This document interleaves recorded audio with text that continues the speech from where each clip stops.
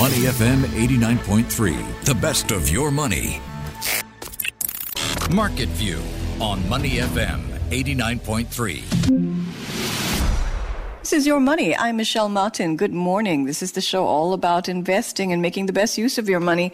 Asia Pacific markets are trading higher on the back of a strong performance on Wall Street overnight. Joining me now as we break down all the market action, Ryan Huang, flanked by two ladies today, I hear. Morning, Michelle. How are you doing today? Doing good. And how was your first day with your new crew? Yeah, new show. It went pretty well. So far, so good. All right, good to hear. Now, all week we've been tracking India's Adani Group, whose shares have suffered a $65 billion rout over the past several trading sessions amid allegations of corporate misgovernance. Last week, Hindenburg Research triggered the sell-off with the publication of a scathing report that called the Adani Group, quote, the largest con in corporate history. Now, Hindenburg's allegations came amid a high-profile effort by the Gautam Adani himself, the man himself, to broaden his company's investor base and raise new $2.5 billion in new funds. $2.5 billion may not be a lot to Gautam Adani, Asia's richest man, and he's worth significantly more than that. But it has not been easy. Yesterday, we reported that the offering appeared to be underwater. The purchase price for the new shares was higher than their market value, which meant that any buyer would instantly have a loss on their hands. As of yesterday, Adani had raised just a tiny fraction, about 3% of the funds sought.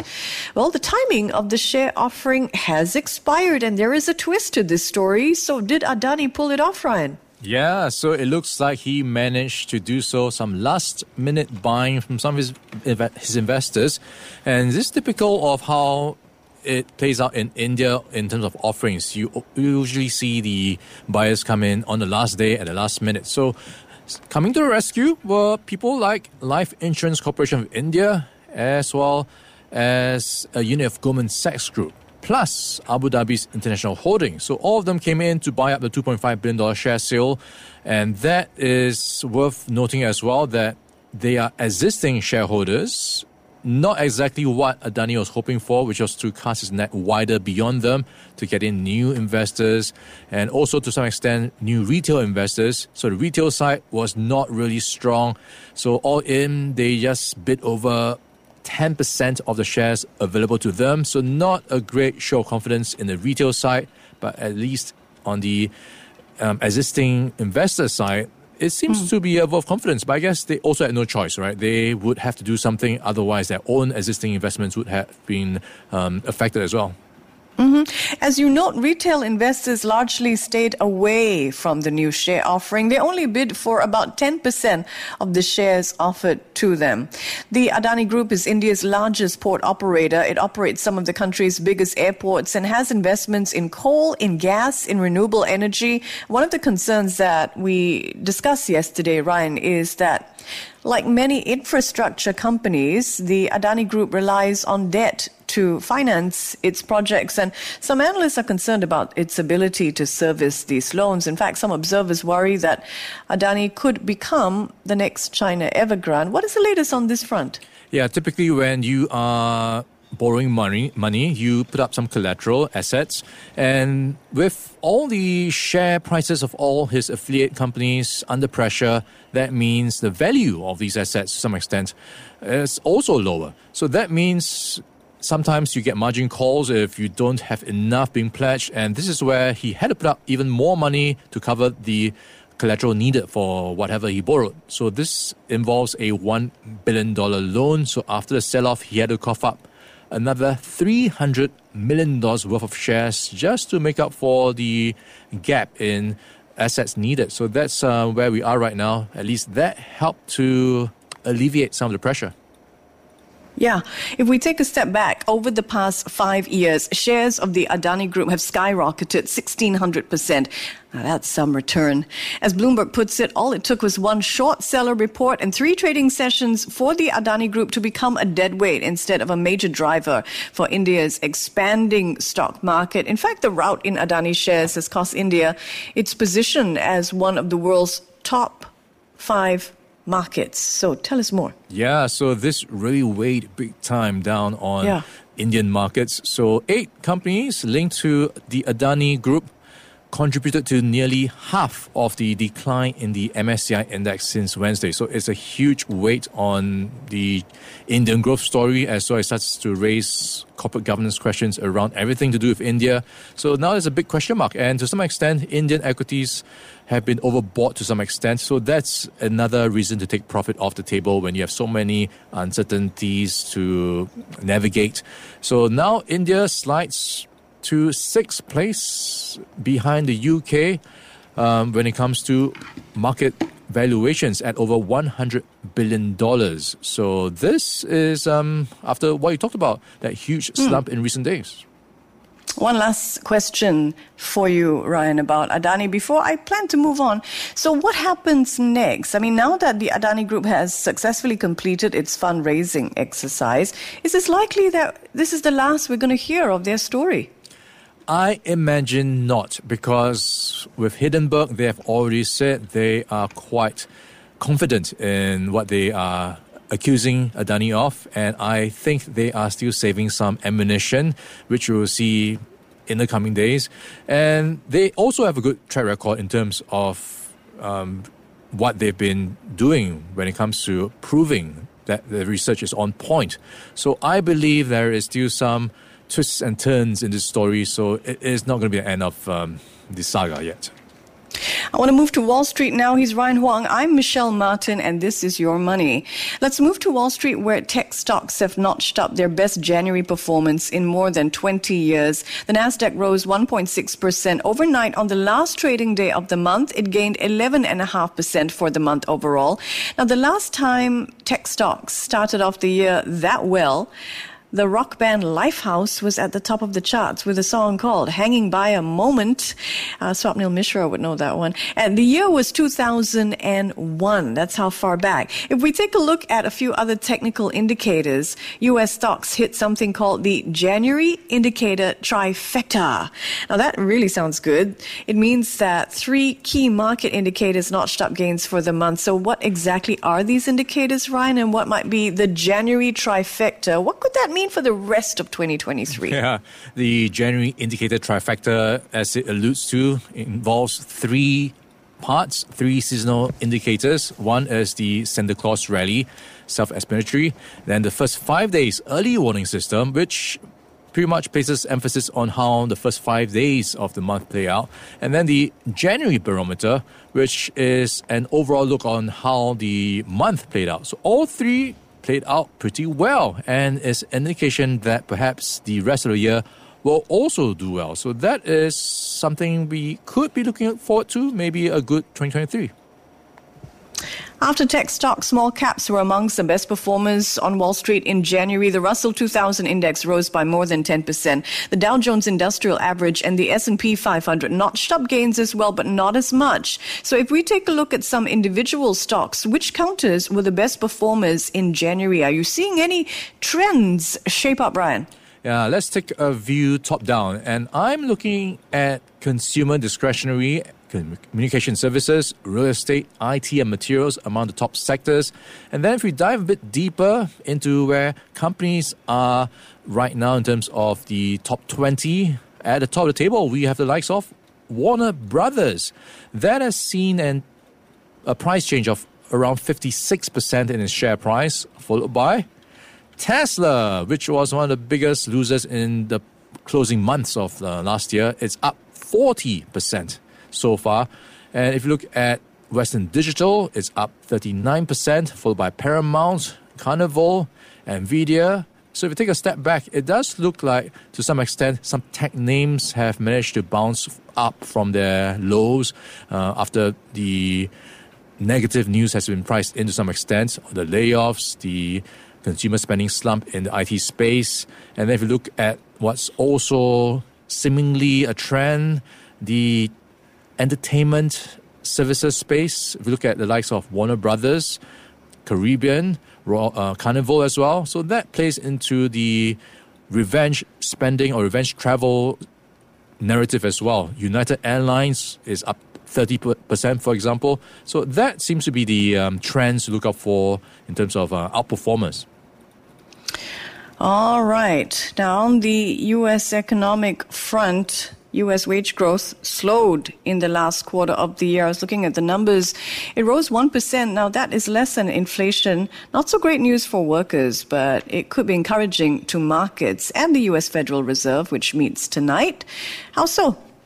Yeah, so let's look at numbers a bit more closely. So growing 1% wages and benefits. And this is slightly under the consensus forecast of 1.1%. Also under the 1.2% increase in the prior quarter, which was July to September. So all in, if you look at it optimistically, it does show that perhaps inflation is cooling off. And this is what the Fed wants in order to slow down its pace of rate hikes. And this is perhaps something they'll take into account and bring on board as they go into the FOMC rate decision. And if they do believe in it enough, then maybe we will indeed see a smaller increment, widely expected now to be at 25 basis points, and then maybe commit to what to expect in the coming months and quarters in terms of perhaps a pivot to a rate cut in the later part of the year.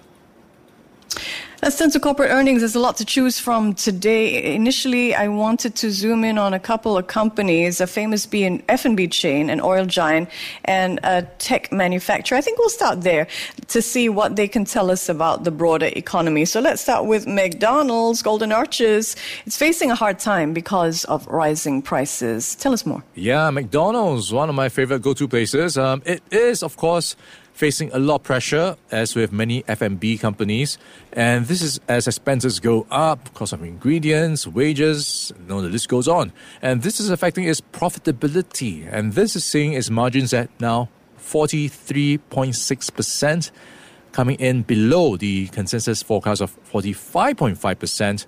And this is something that will be weighing on expectations of how they perform in the coming quarters, because these pressures are not going to go away anytime soon. And this is also playing out in terms of how customers are behaving. So it says lower income customers are still going to McDonald's, but ordering less than they usually do. So that's going to be something they have to adjust in terms of strategies, what they sell, how much they sell, because they have managed to pass on rate hikes in the past few months. Then the question is how much more they can pass on these rate hikes with the cost pressures. Now, earlier this week, we talked about... Did we talk about AMD? No, I was going to talk with a chip maker, I have to say, just yesterday. A book about chip makers across the world. And I'm still sore that I haven't been able to do that. We will be... reconvening. Chip Wars is the name of that book. I really have it on my mind. It's a great book, Financial Times Book of the Year for 2022. And we'll bring it to you right here on Your Money with me, Michelle Martin, pretty soon.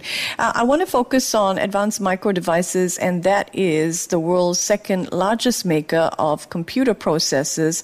Now, we've seen a collapse recently in demand for those PC chips. So how is this affecting AMD's earnings? Yeah, it is a bit of a mixed bag when you look at the earnings. So AMD gave a better than feared sales forecast. So we were already bracing for a slowdown, but the slowdown is not as bad.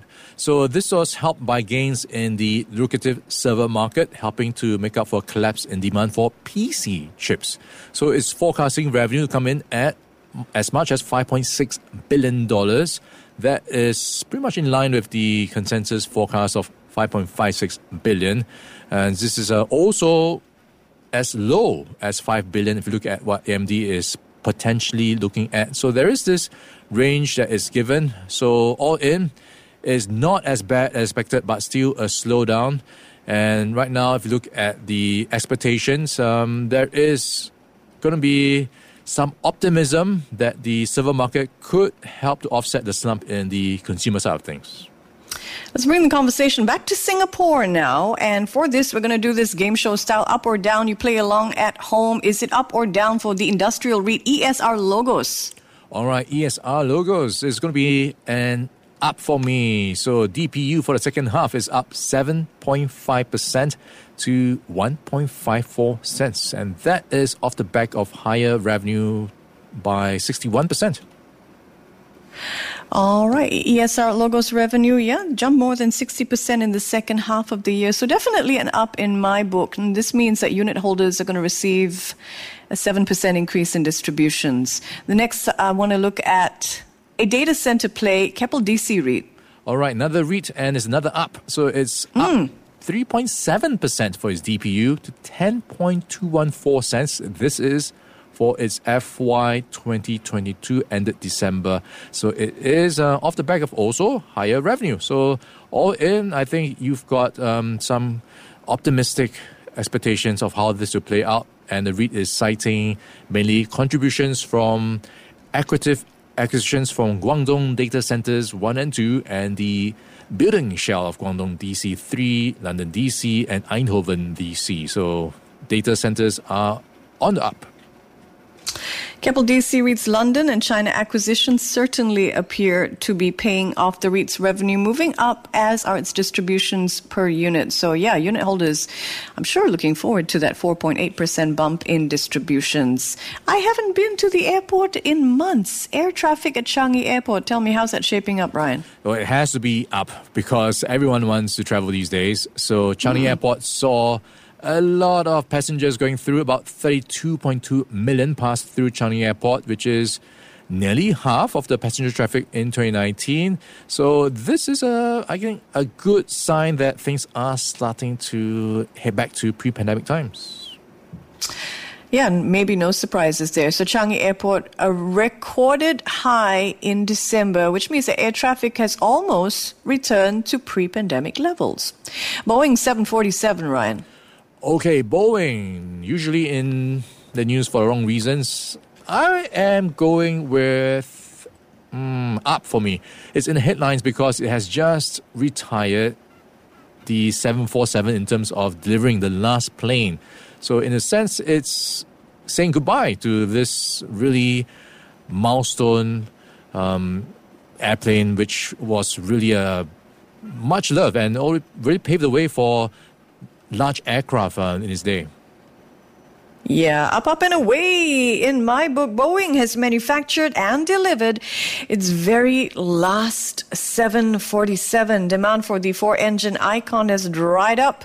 Airlines are looking at newer designs. All right, thanks very much, Ryan. Enjoy the rest of your hump day. Before acting on the information on Money FM, please consider if it's suitable for your own investment objectives, financial situation, and risk tolerance. To listen to more great interviews, download our podcasts at moneyfm893.sg or download our audio app. That's AWEDIO. Available on Google Play or the App Store.